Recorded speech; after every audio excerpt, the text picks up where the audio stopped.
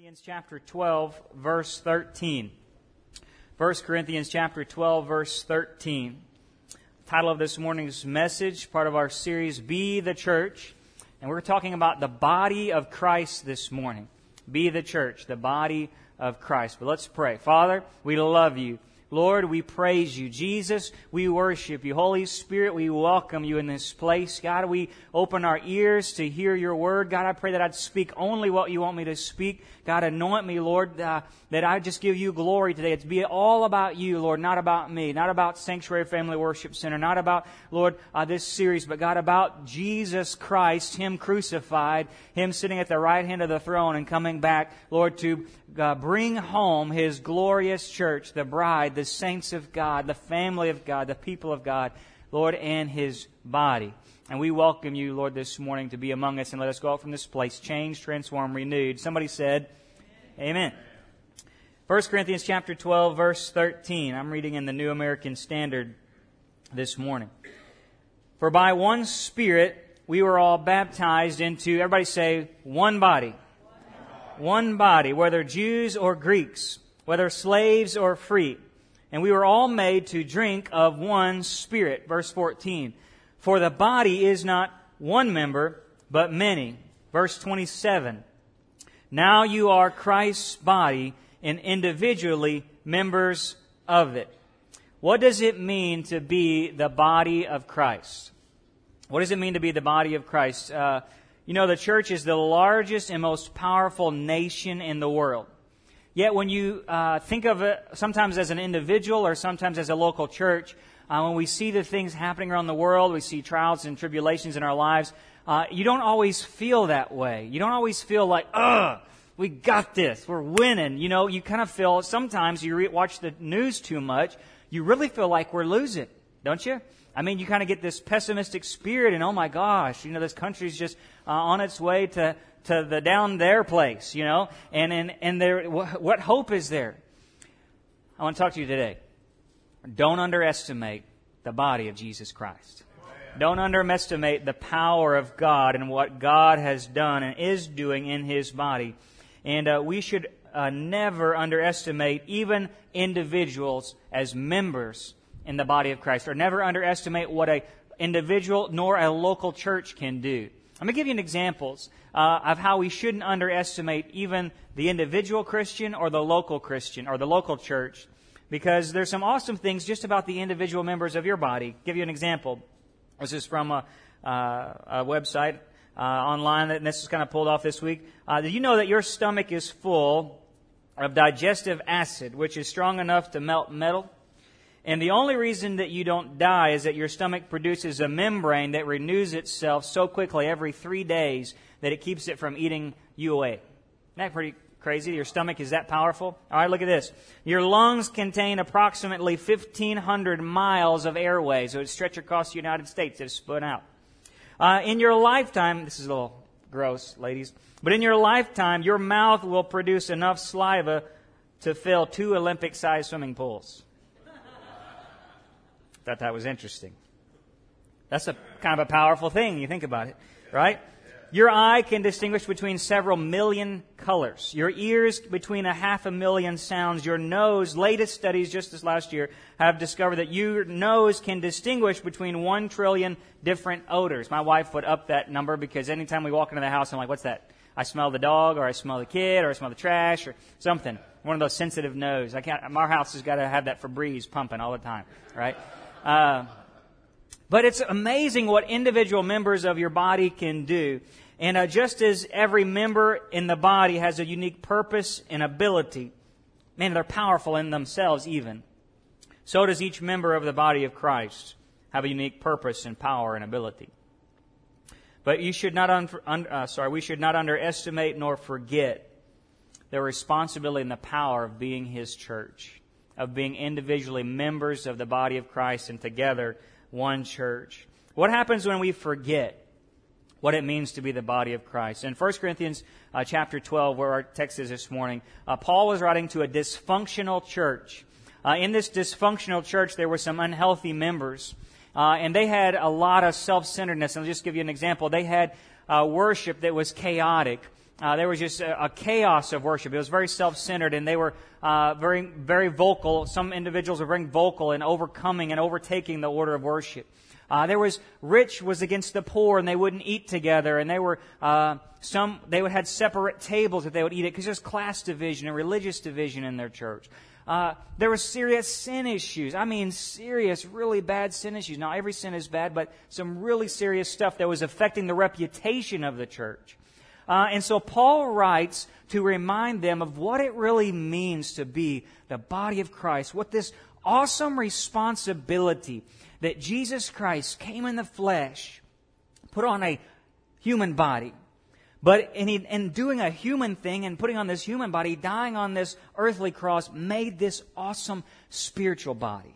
And it's an awesome responsibility to think, when I picture Jesus up on the cross, that one of us is His toe, and one of us is His knee, and one of us is His hand, that we are actually His body, and He's the head. That's an awesome thing, to say that God has made you part of Him, and together we're one. Okay?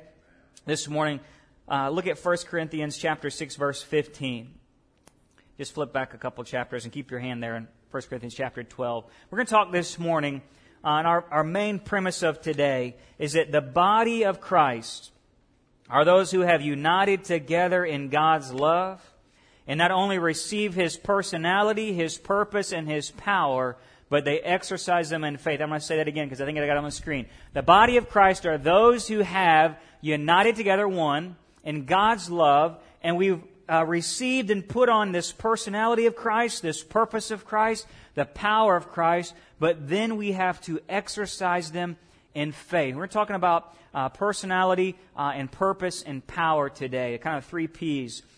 But the body of Christ, what is it? Who is it? What does it mean to be? 1 Corinthians chapter 6, verse 15, Paul says, "Do you not know that your bodies are members of Christ?" Every true Christian is a member of the body of Christ. That's just the way it comes. Every Christian is a member of a body of Christ. But really, we've got to start off from the very beginning because we need to be doubly sure who is a real Christian. In Galatians chapter 3, the Apostle Paul, he's asked his church, he says, "Hey, did you not receive the Holy Spirit by faith? Did you receive it by doing works of the flesh? Did you receive it, the Holy Spirit, when you did this religious stuff, or did it when you just simply believed in Jesus Christ? You wholeheartedly repented of your sin," which means, hey, I turned from living from my own way. I knelt down at His feet and I said, "Jesus, You're my Lord, my Savior, my friend." I gave up my own way of thinking, my own way of living, my own way of doing.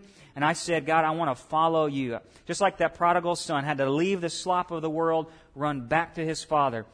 And by faith, believing that Jesus Christ has died on the cross, rose from the dead, and is coming back, and He all of His blood atoned for my sin. There's no more works I can do. There's no more energy I can put into giving myself holy or righteous. That simply the blood saves me from sin. How many with me? Amen? Anybody there today? Okay. The Holy Spirit fills you. Romans chapter 10 verse, I can't remember the verse right now, but Romans chapter 10 tells us that the Holy Spirit now lives within us when we are saved. The Holy Spirit is inside of us. He fills us. He renews us, gives us a new way of thinking, and enables us to live victorious over sin. Sorry, Romans chapter 8 verse 10. And we get this eternal life. That's how you can be sure if you're the body of Christ. Right there from the very beginning. But, I think, especially here in the Bible Belt, we kind of, okay, yeah, Pastor Heath, I know there's the cross and the blood, and we're born again, the Holy Spirit's in us. But, we can go through this church stuff all the time and never really understand what it means to be the body of Christ. I'll give you an example of why we need to understand this. Think of your brain, all right, this morning. There's a brain, and there's a head, and there's a body in the body of Christ. Who's the head? Somebody. Jesus. Okay, Jesus is the head. And in your mind, your head, you have a brain. And this is some facts for you this morning.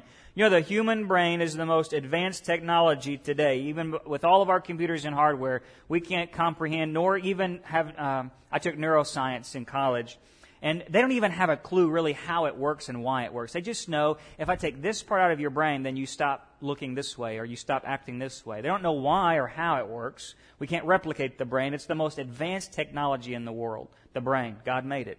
All right? Some of us are a little less advanced than others maybe here, Nobody point fingers, right? But it's the most advanced technology.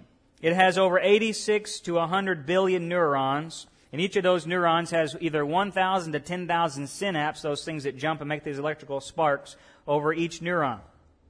Your brain can process, again, some of y'all might be slower than others, but your brain can process information up to 268 miles per hour.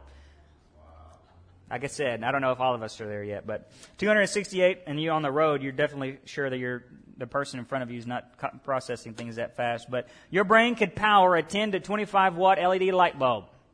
Isn't that kind of cool? You know that there are 100,000 chemical reactions in your brain every second, and your brain not only thinks and controls your muscles, it controls your emotions. Your brain stem behind your head controls millions of messages that keep you breathing, digesting food, circulating blood, and more, all while you're sitting here right now. Your brain is processing millions of information. You need a head. And in the body of Christ, we need Jesus.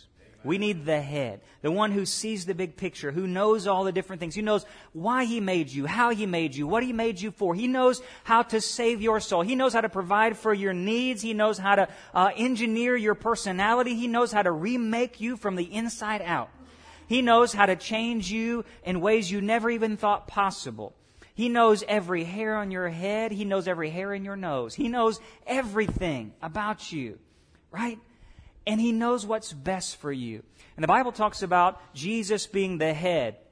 And Paul talks about Jesus being the head. In Colossians chapter 1, verse 17, he says it this way. He says, He is before all things, and in Him all things hold together. He is the head of the body, the church. He is the beginning, the firstborn of the dead, so that He Himself will come to have first place in everything. You know, your head, when it says someone is the head of someone else, a lot of times we think that to mean, hey, that person's in charge or they're the boss.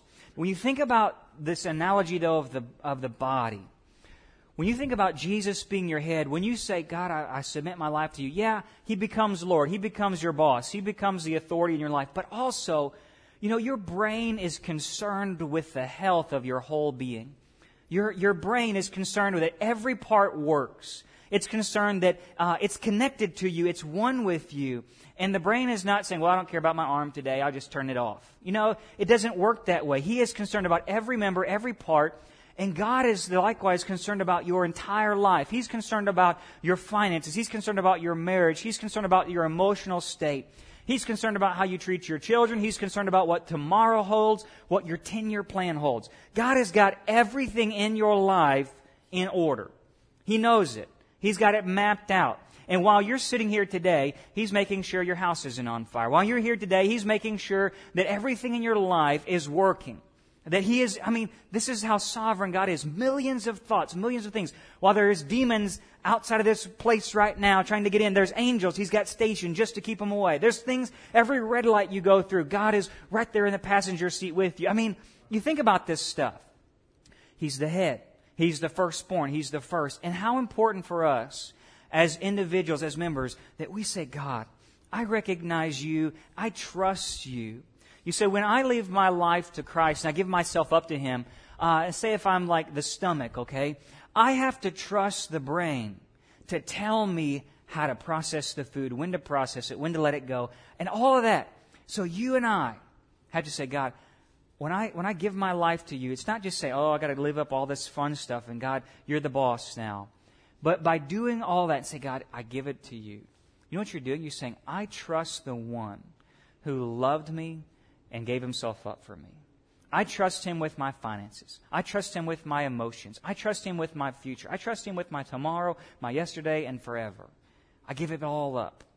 Somebody with me? Amen? All right. He's the head. He's the firstborn. You're His body. So when you become a Christian, our life flows from the head. We discover who we are while we're here. We discover what we're meant to do. You know, Tyler goes to the university campus, our missionary guest this morning, and, you know, he had his own plan for his life, but when God shows up, God says, no, wait, I had another plan from you from the very beginning. Same thing for me. My plan on the university campus was to go be a psychologist, get my PhD, go make my 6-figure salary, and do whatever I wanted to do. But God says, no, I engineered you this way. Things He put in me I didn't even know I had. Calling He had in me I didn't even know was there. But when we submit to Christ, we trust He's the head. Somebody say amen. He's the head. All right? He's got my best interest in mind. And so we trust the one who truly loves us. Can you imagine this? I'll give you an example. If your right leg no longer trusted your brain, just all of a sudden, we just decide, and that we have disorders for this kind of stuff, right? People get Parkinson's disease today and things like that, Huntington's. But if your right leg just said, I'm just going to go this way, or I'm going to go, but you're saying, my brain's saying, Heath, we're going to walk that way. But then my right leg is like, and I'm trying to go like this, and my right leg is going that way. I mean, that is what it's like when you do not listen to the voice of God. He's like, I've got a best plan for you. And you're like, but God, I want to go over, I can't do the splits, but and especially in these pants. But it's like, all of a sudden your left arm just starts doing one of these things, and God's like, stop it. He's just kind of over here like, listen to me. I've got your best interest in mind. I died on the cross to make you one with me. I went to the grave to make you one with me. I sit on the right hand of the Father so that I can keep your whole life, your eternity in order. So I can get you to the very end that you can say, I ran the race, I finished the course, and there's up in heaven a crown of righteousness laid up for me, Miss Georgia, that God has been with me from beginning to end. I'm just following along the head. Amen?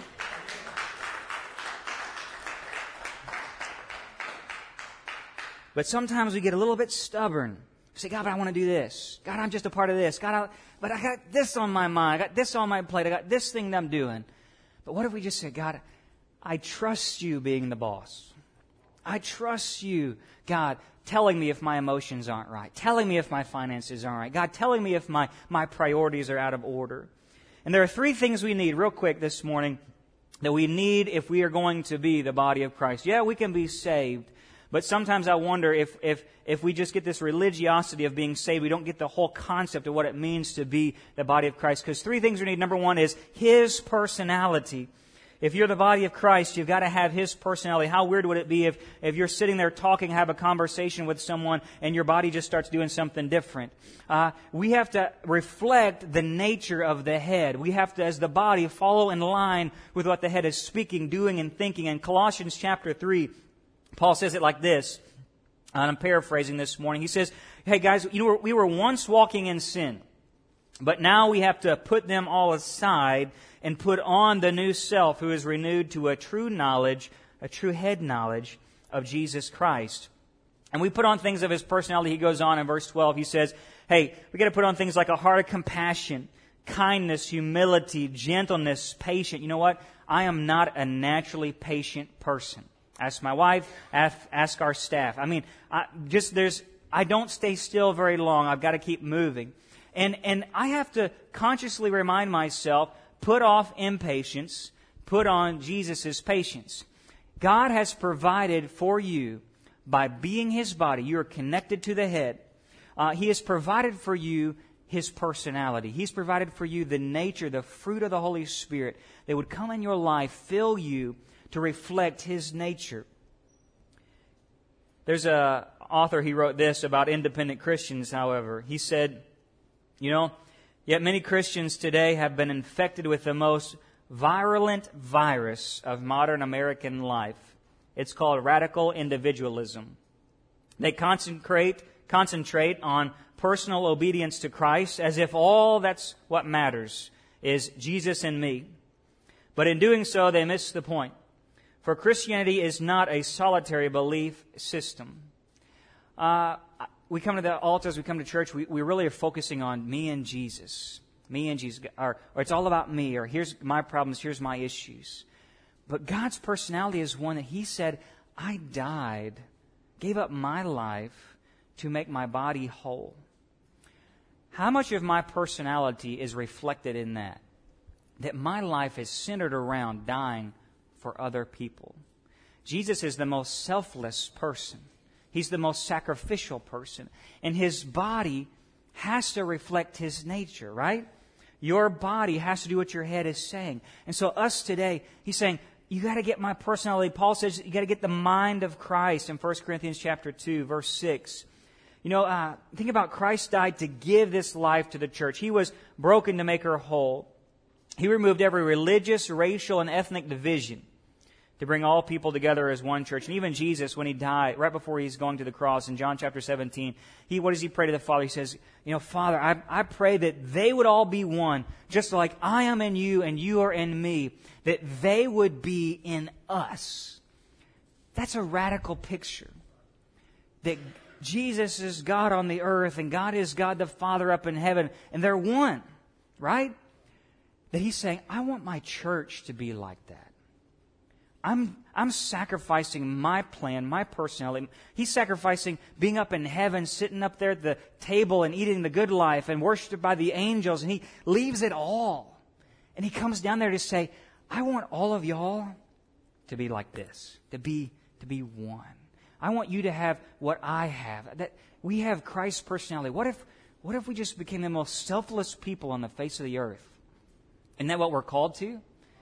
That what does American TV and what does the nation think about the church? The reputation right now in political scene is that we're a bunch of bigoted, haters, selfish, racial people. But what if our reputation became, we are not lovers of self or pleasure, but we're lovers of God.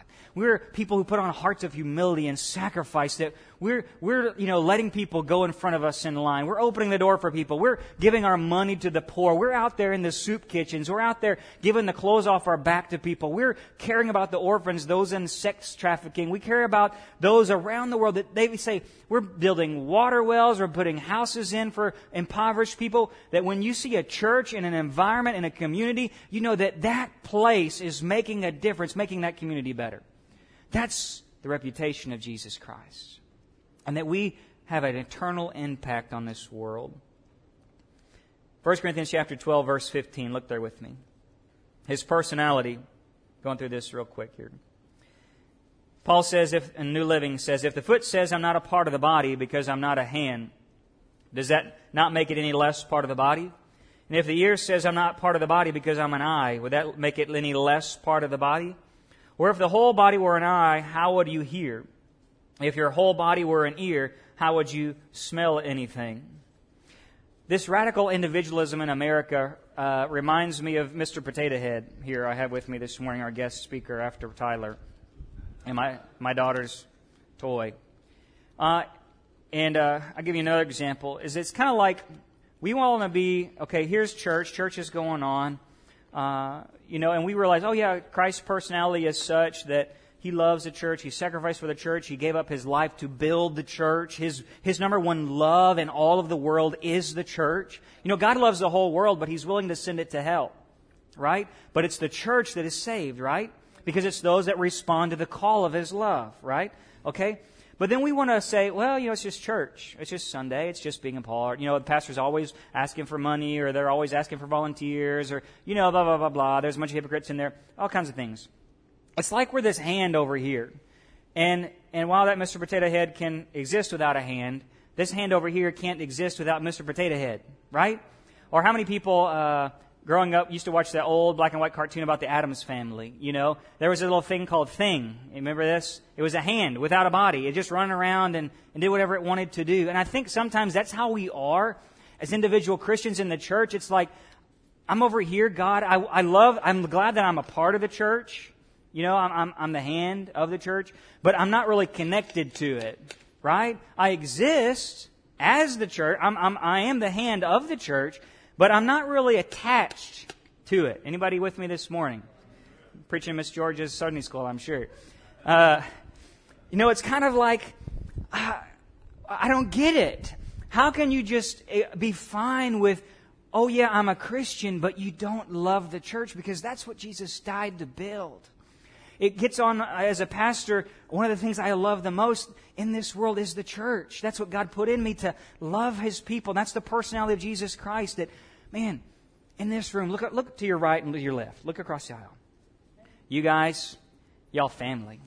You love one another, right? That's the church. You're connected together, right? And so, number one, get His personality. It's the mind of Christ. We can't just be the hand. And I'll tell you this, you cannot survive apart from Christ, and you cannot survive apart from His church. They're connected. Christ and the church are together. So someone who tells me, I don't really need the church. I can be Christian on my own. No, you can't. That's a lie. I just be real honest with you. It's a bold-faced lie from the devil and the flesh. Because Jesus says the head's connected to the body. And there's no part of the body that's not connected. See how all that works? It's one body. And so you cannot be a Christian apart from Christ. And you cannot be a Christian apart from the church. They are one. Amen? Okay, let's just settle that debate once and for all. Christ is not schizophrenic. He's not divided. He's not double-minded. There's but one body in Christ. You belong to Him. You belong to one another. Otherwise, you don't belong at all. Amen. You can't belong to Christ and not belong to His church, and you can't belong to His church and not belong to Christ. There can be people that come into this room and sit in this service and not be the church because they don't belong to Christ. Amen? It doesn't matter about sitting in these pews. It's about who you belong to. You belong to Him and you belong to one another. Somebody say amen. Amen. All right, that's His personality. Christ died from the church. He's provided for you His personality in the cross and the Holy Spirit. Number 2, His purpose. He has provided for you not your purpose, but His purpose. This world today is all about self-help and self-image and all these things about what do you want to do, your American dream, which is great, in respect and in submission to the Word of God. Christ provided for you not just your goals in life, not just your retirement, not just your plan. He provided for you His purpose, His plan for your life. I'm going to give you an example.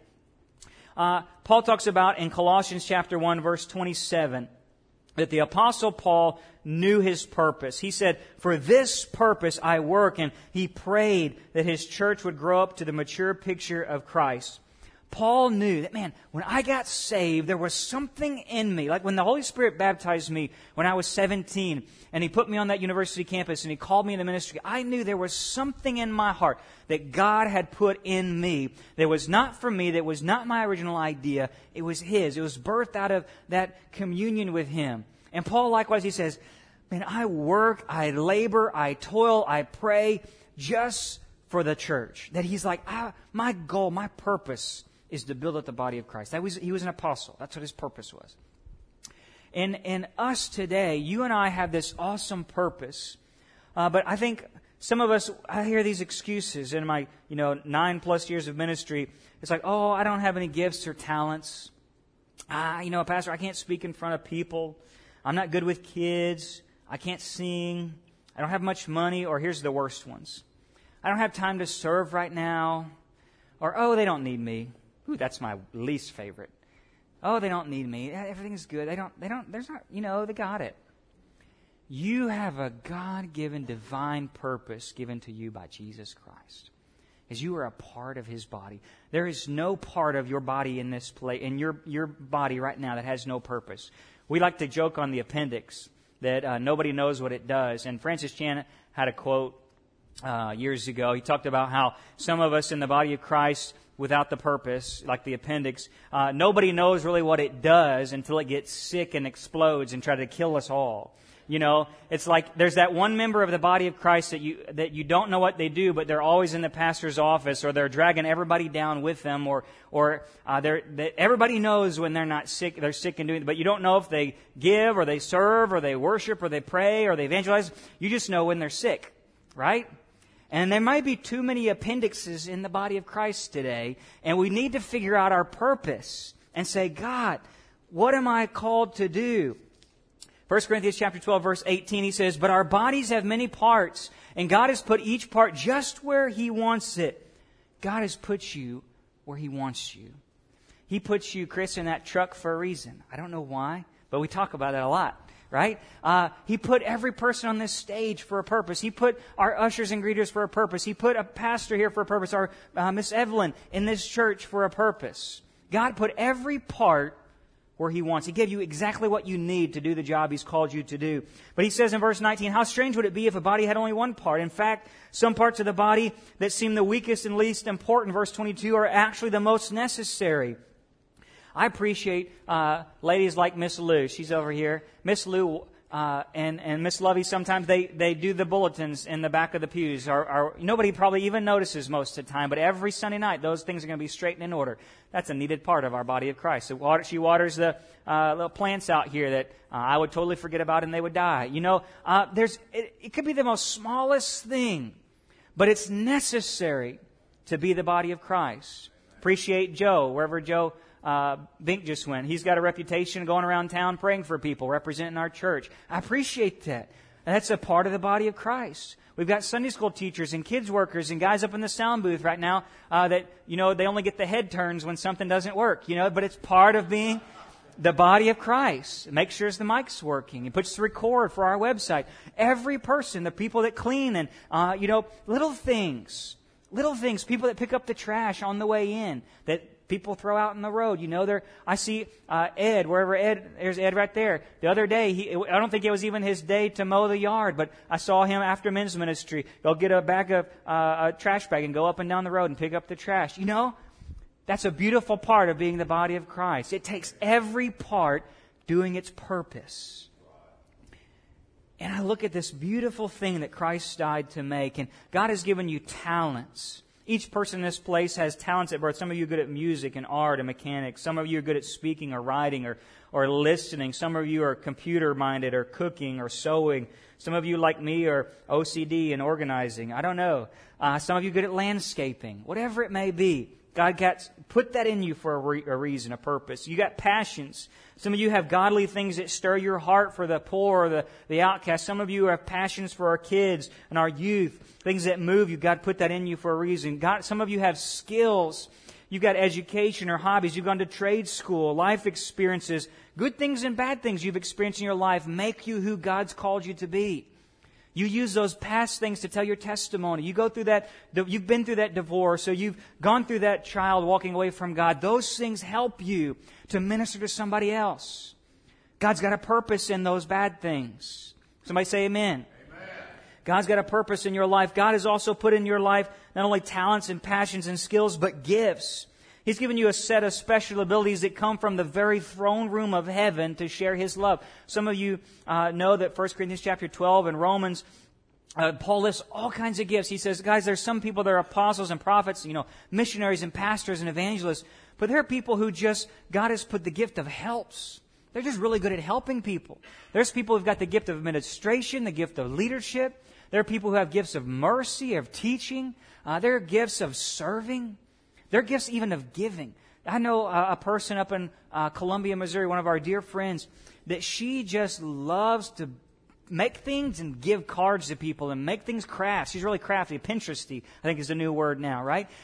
Loves that stuff and just does stuff. She's always making props and crafts for our kids' church. And anytime we have a birthday party, she's just like, oh yeah, let me help you. Some people just have a gift for being helpful in the creative crafts. Some people are good at drama and music. God put those things in you, and some of those are spiritual gifts.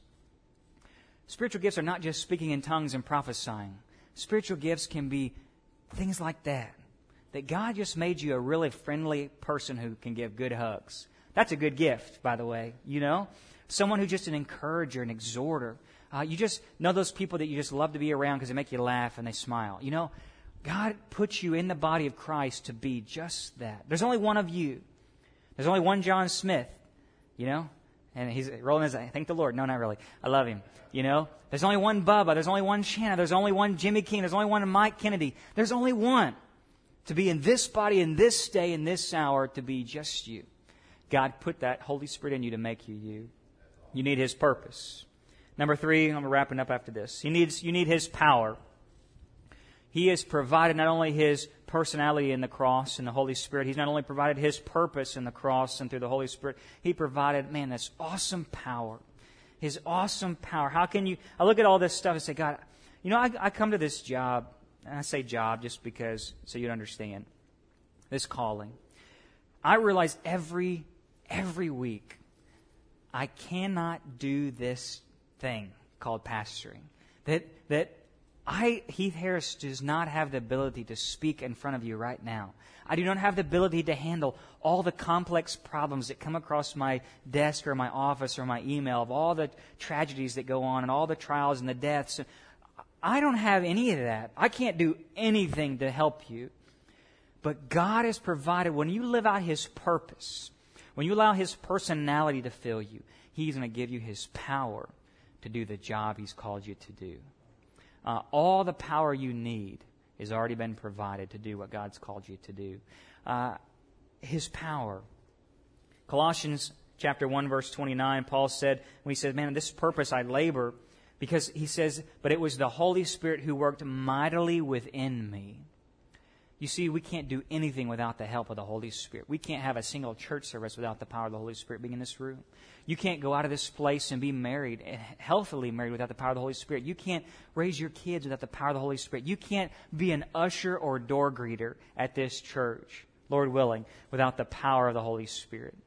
We're starting to celebrate recovery in a few weeks. We can't do that without the power of the Holy Spirit. Amen. Nothing without the power of the Holy Spirit. Acts chapter 1, verse 8, we know, says with the Holy Spirit, the power. The Holy Spirit will come upon you and give you power to be my witnesses. You'll receive that power when the Holy Spirit has come upon you. The early church, they were baptized and continually filled with the Holy Spirit to accomplish these great works of God. But I tell you what, it wasn't just that the Holy Spirit came down, and here's what we get into in Pentecostal churches, charismatic churches like ours, right? Spirit-filled churches, whatever denomination, whatever label you want to put on it. We believe in the fullness of the Spirit. Sometimes we get into this mode where, like, yeah, God, give me. I need the power, right? But then we soak it up and we're just like this. We got it all in, right? It's like one of those weightlifters taking all these protein shakes and all this stuff, but they never work out with it. Like, Chris Anderson knows what I'm talking about. These guys, like, I have some good friends. They drink these protein shakes, these protein powder, like they just eat it like soup. You know, they just fill up in all this energy and all this testosterone, this protein. But what would happen if you just took all this stuff in and eat all these carbs and all this stuff, but you never did anything to work out and to build the muscles, right? It would do some damage to your body. Sometimes it's like that. The Holy Spirit, Paul talks about this, about walking and living in the Spirit. You don't just get baptized in the Spirit. You don't just get filled with the Spirit, but you've got to walk in the Spirit.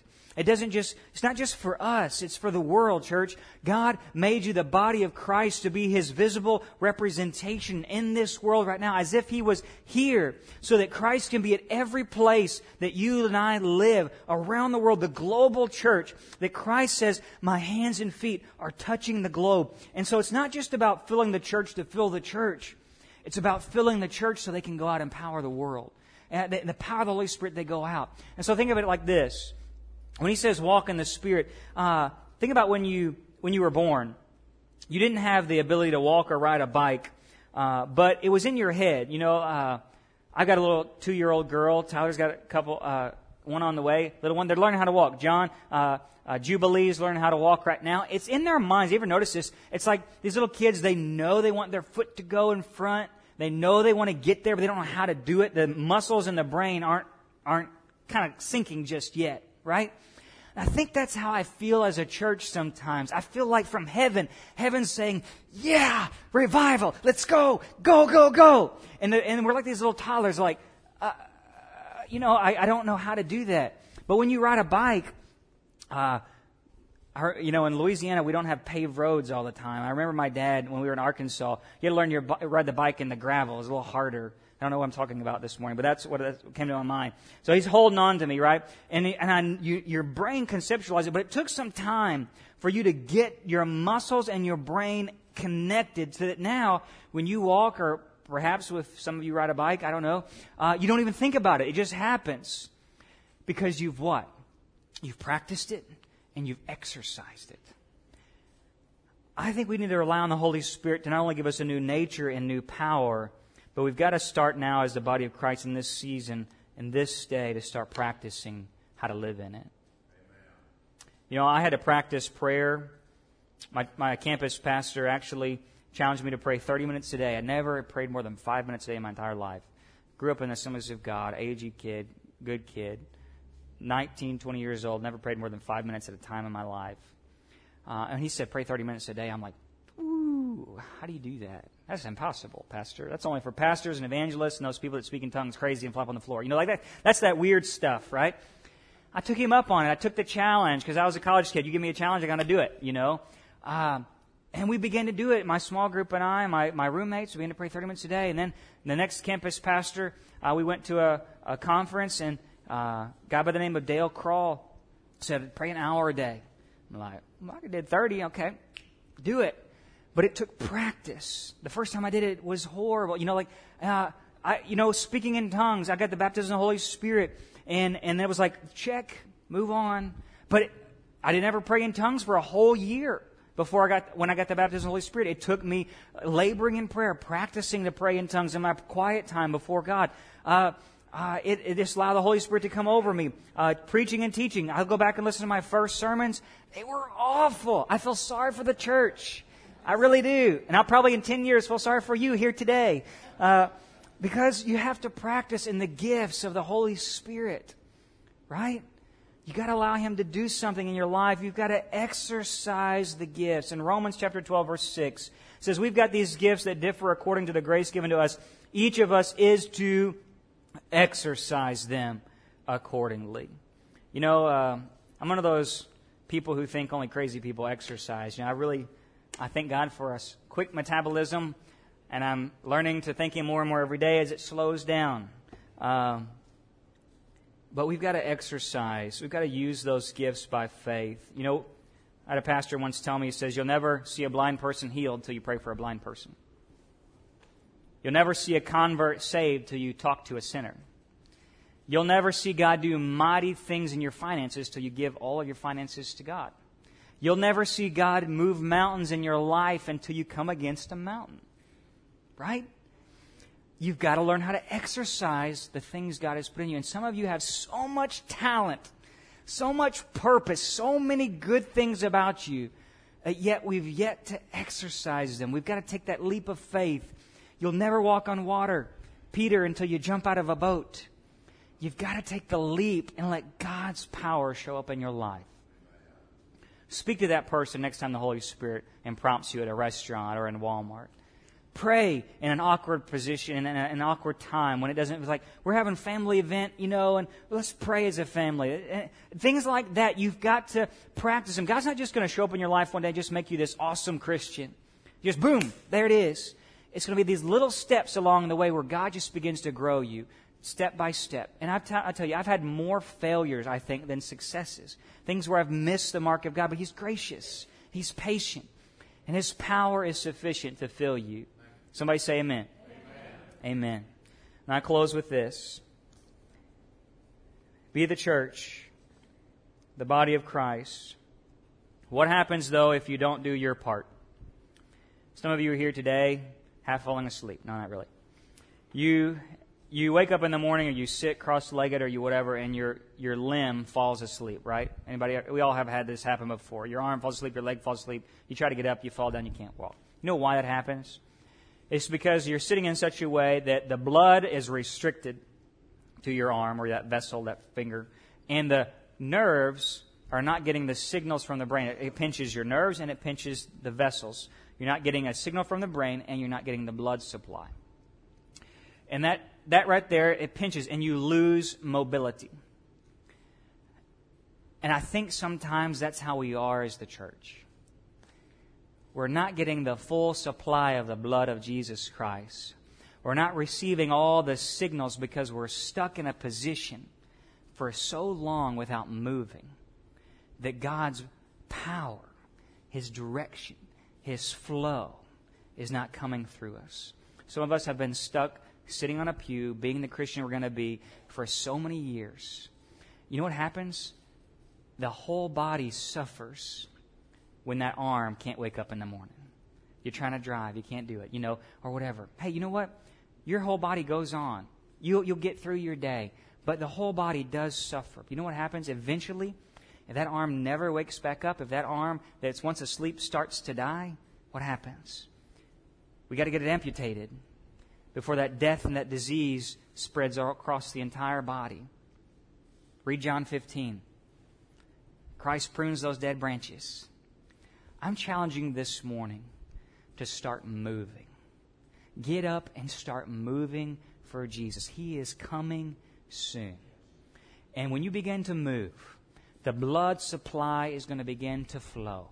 The head and its signals, Jesus Christ is going to begin to speak words into your life. He's going to begin to direct you. He's going to begin to fill you like you've never been filled before. because His personality has been provided for. His purpose has been provided for, and all of His power has been provided for in the cross. He has made you His body. He died to make you whole. Somebody say amen. Amen. But we got to keep moving. Amen? Amen. Worship team, would you come? Every head bowed, every eye closed. Church, we got to wake up. We are a living extension of Jesus Christ, His hands, His feet around the world. Never underestimate being the church. The visible representation of Jesus Christ is still here today in you. I'm going to ask you this morning, every head bowed, every eye closed.